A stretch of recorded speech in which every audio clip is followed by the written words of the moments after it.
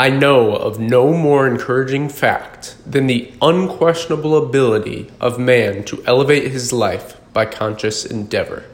Henry David Thoreau. Today we're going to be talking about the first half of the book, 7 Habits of Highly Effective People by Stephen Covey. And this is a very powerful book. A lot of people are misled by books with kind of this style of title, the 7 Habits of Highly Effective People or the 4-Hour Work Week. And they think it's just tips and tricks. No. These are paradigms. These are principles that you can live your life by. And this is a very powerful book. People always underestimate the power of reading, the power of learning. And one of the things that differentiates, effective people from non-effective people, you're kind of can break people into rich friends, poor friends. You can study the habits of your poor friends and study the habits of your rich friends and do as Abraham Lincoln said, which is learn from everybody, even if it's what not to do. So you should constantly be learning, constantly be kind of analyzing things that are going on. With this, we are not our feelings, we are not our moods, we are not even our thoughts. The very fact that we can think about these things separates us from them and from the animal world. Self-awareness enables us to stand apart and examine even the way we see, quote-unquote, ourselves. Our self-paradigm, the most fundamental paradigm of effectiveness. So it blows me away always that this isn't something that's fundamentally taught to us as children. Why aren't paradigms taught in school? The way we see the world. The world is not really what happens to you. It's how you react to what happens to you. We have this kind of mistaken view of cause and effect. A lot of people have kind of this victim mentality. For example, if two people, exact same situations, got fired from their job, one goes, oh, that boss was terrible, it's all their fault, now I'm going to go to the government for unemployment and collect Social Security. That's how one person views it. It's not what happened to him, it's how he reacted to it. And the other person, let's say he gets fired from his job, he has a chip on his shoulder. He says, you know what? I'm not going to rely on somebody else providing my paycheck. I'm going to seek out on my own and do my own thing. I'm going to start my own business. I'm going to start my own income streams.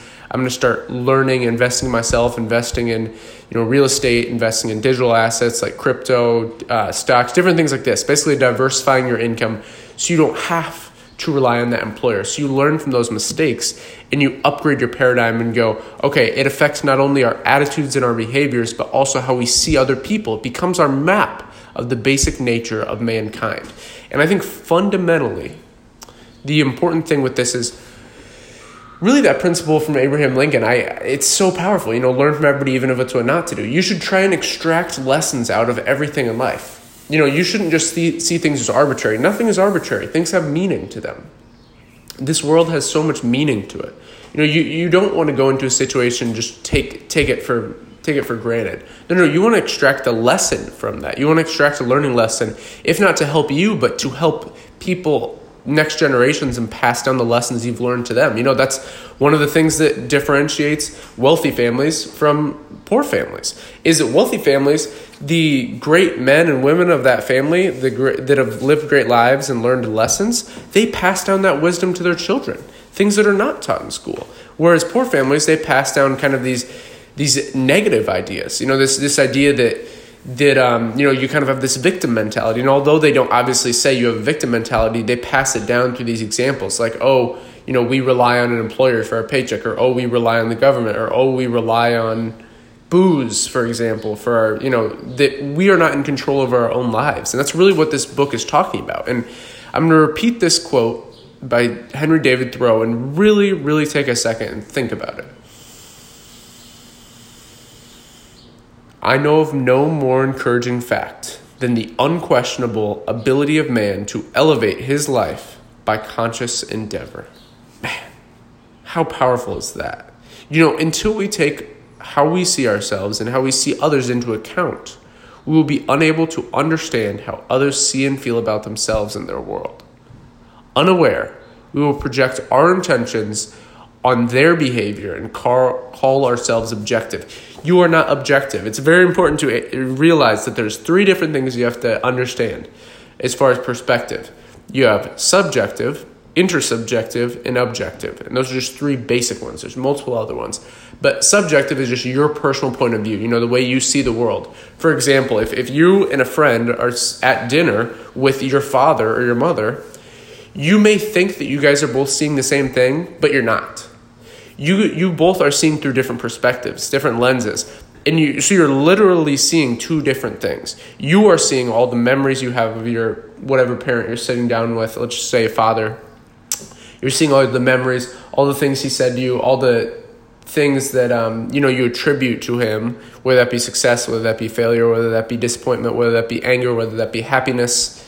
And your friend is probably sitting there with a little bit of respect, a little bit of awe, a little bit of curiosity. And what's important fundamentally is to always have curiosity, always be interested in learning things. Because once you close your mind, that's the day you'll stop growing. And the day you stop growing is the day you become stagnant. There's kind of this momentum. Think of it there's kind of this tipping point that Malcolm Gladwell talks about. You can kind of think about it at the top of a mountain. If you worked your whole way to push this boulder up the mountain, as soon as you let go of that boulder, it'll take you double the time to just get it back where you currently are. So you must keep the momentum, get to that tipping point, and go over it. And that's really where curiosity gets you. And I hope you guys fundamentally understand that. It's so important. And the reflection of the current social paradigm tells us we are largely determined by our conditioning and our conditions. While we have acknowledged the tremendous power of conditioning in our lives, to say that we are determined by it, that we have no control over what influences, over that influence creates quite a different map. There are actually three social maps, three territories of determining widely accepted, interdependent, or in combination to explain the nature of man. So there's genetic determinism. There is there's like environmental determinism. I won't get too into that, bore you with that, but basically, as Eleanor Roosevelt said, no one can hurt you without your consent. It is our willing permission to consent what happens to us that hurts us far more than what happens to us in the first place.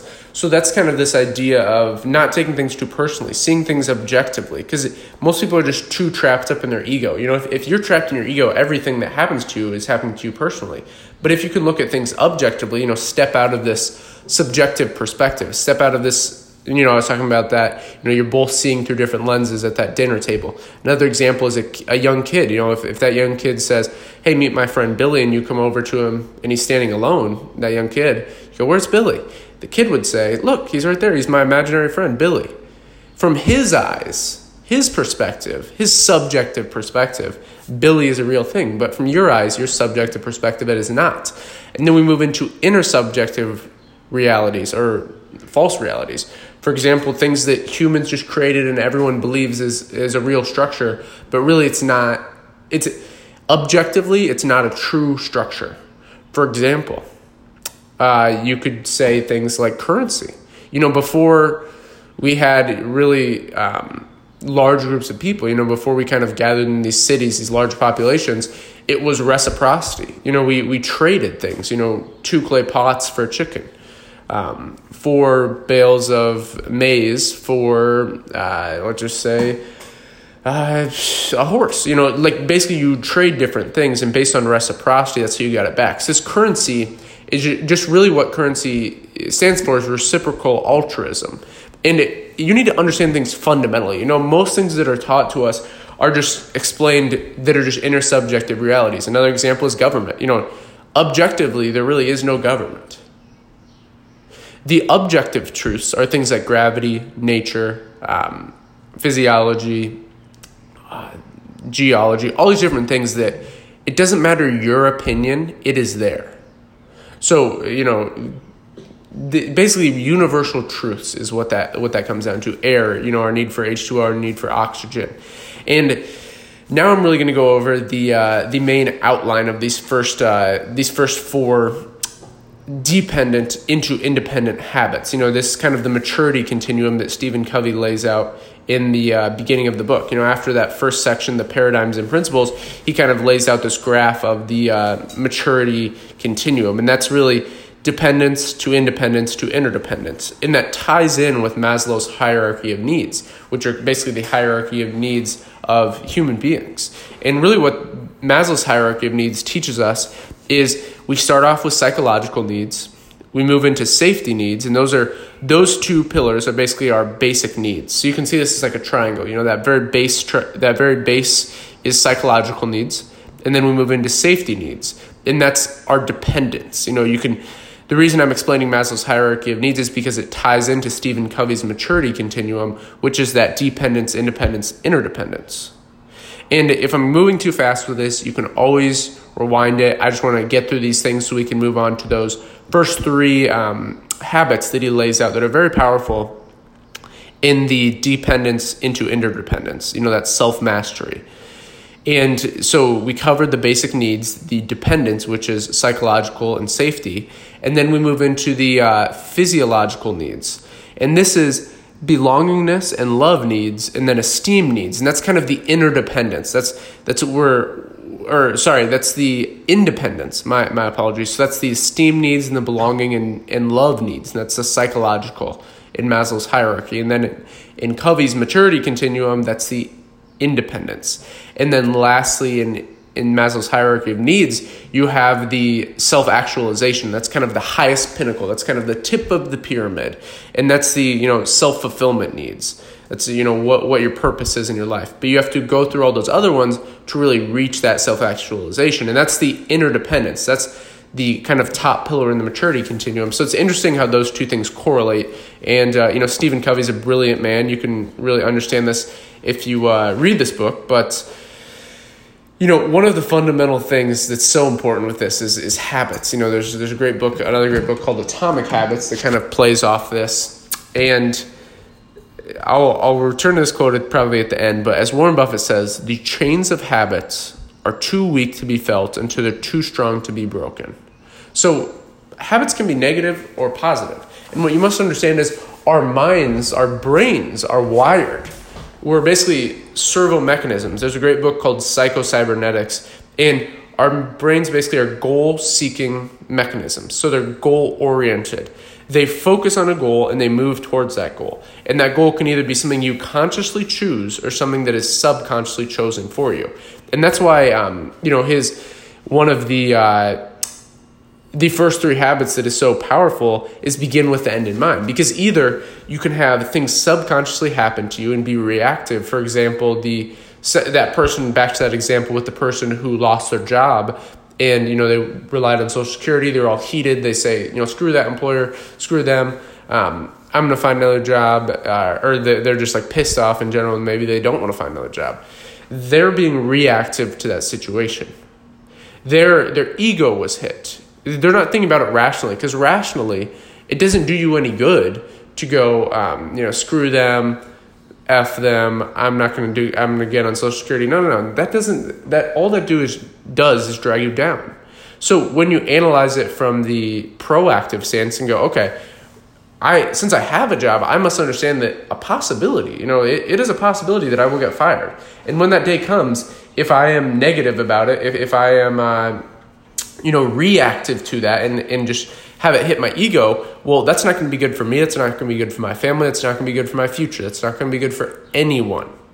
So becoming basically aware of the chains of habit. So the chains of habit include being proactive with things. And that's really, I wish I had more time with this episode. I'm going to try and keep it to 15 minutes, but this stuff is just so amazing to me. The chains of habits are too weak to be felt until they're too strong to be broken.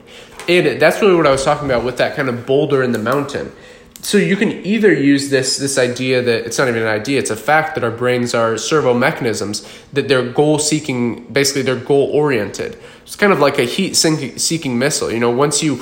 That's basically what it ties into with begin with the end in mind. That's habit 2 that he lays out in the first 3 habits, the self-mastery, getting from dependence to interdependence, or independence rather. And remember, we talked about Maslow's hierarchy of needs and the maturity continuum laid out by Covey. But understanding that kind of mountain that I was talking about, you got to be able to work till you get to that tipping point, as Malcolm Gladwell talks about, another great book. And then once you get to that tipping point, that momentum down is so much easier. But the chains of habit, that's what's so important is, for example, once you have gone 30 days without drinking and you don't have that feedback loop of every day thinking about drinking, you've kind of broken that habit. You can, use that replacement. So you can basically, in Indiana Jones where he has that bag on the weighted plates and then he switches it out for something really quick. You can kind of do that with habit. So you can go, okay, let me replace that drinking with working out, or let me replace that drinking with learning how to play guitar, or replace that drinking with starting Muay Thai, starting jiu-jitsu. These basically different things that are actually more addictive, more fun than alcohol. Alcohol is terrible for you. It's a net loss. It's a lose-lose, which is a later habit that he talks about, which is focusing on win-win situations. So I didn't get much time to really focus on the the first three habits, but really what they come down to is be proactive, begin with the end in mind, and put first things first. And maybe I'll do a little second. There's a lot with this book. It's so powerful. And I even, a couple days ago picked up the second book in the series, which is Living the 7 Habits, The Courage to Change. And I'm thinking about reading that, maybe tomorrow. And maybe we'll really go into those first 3 habits. And then down the road in this same series, we can focus on independence and then interdependence. So thank you very much for listening. If you enjoyed this episode, please leave us a review and subscribe. And until next time.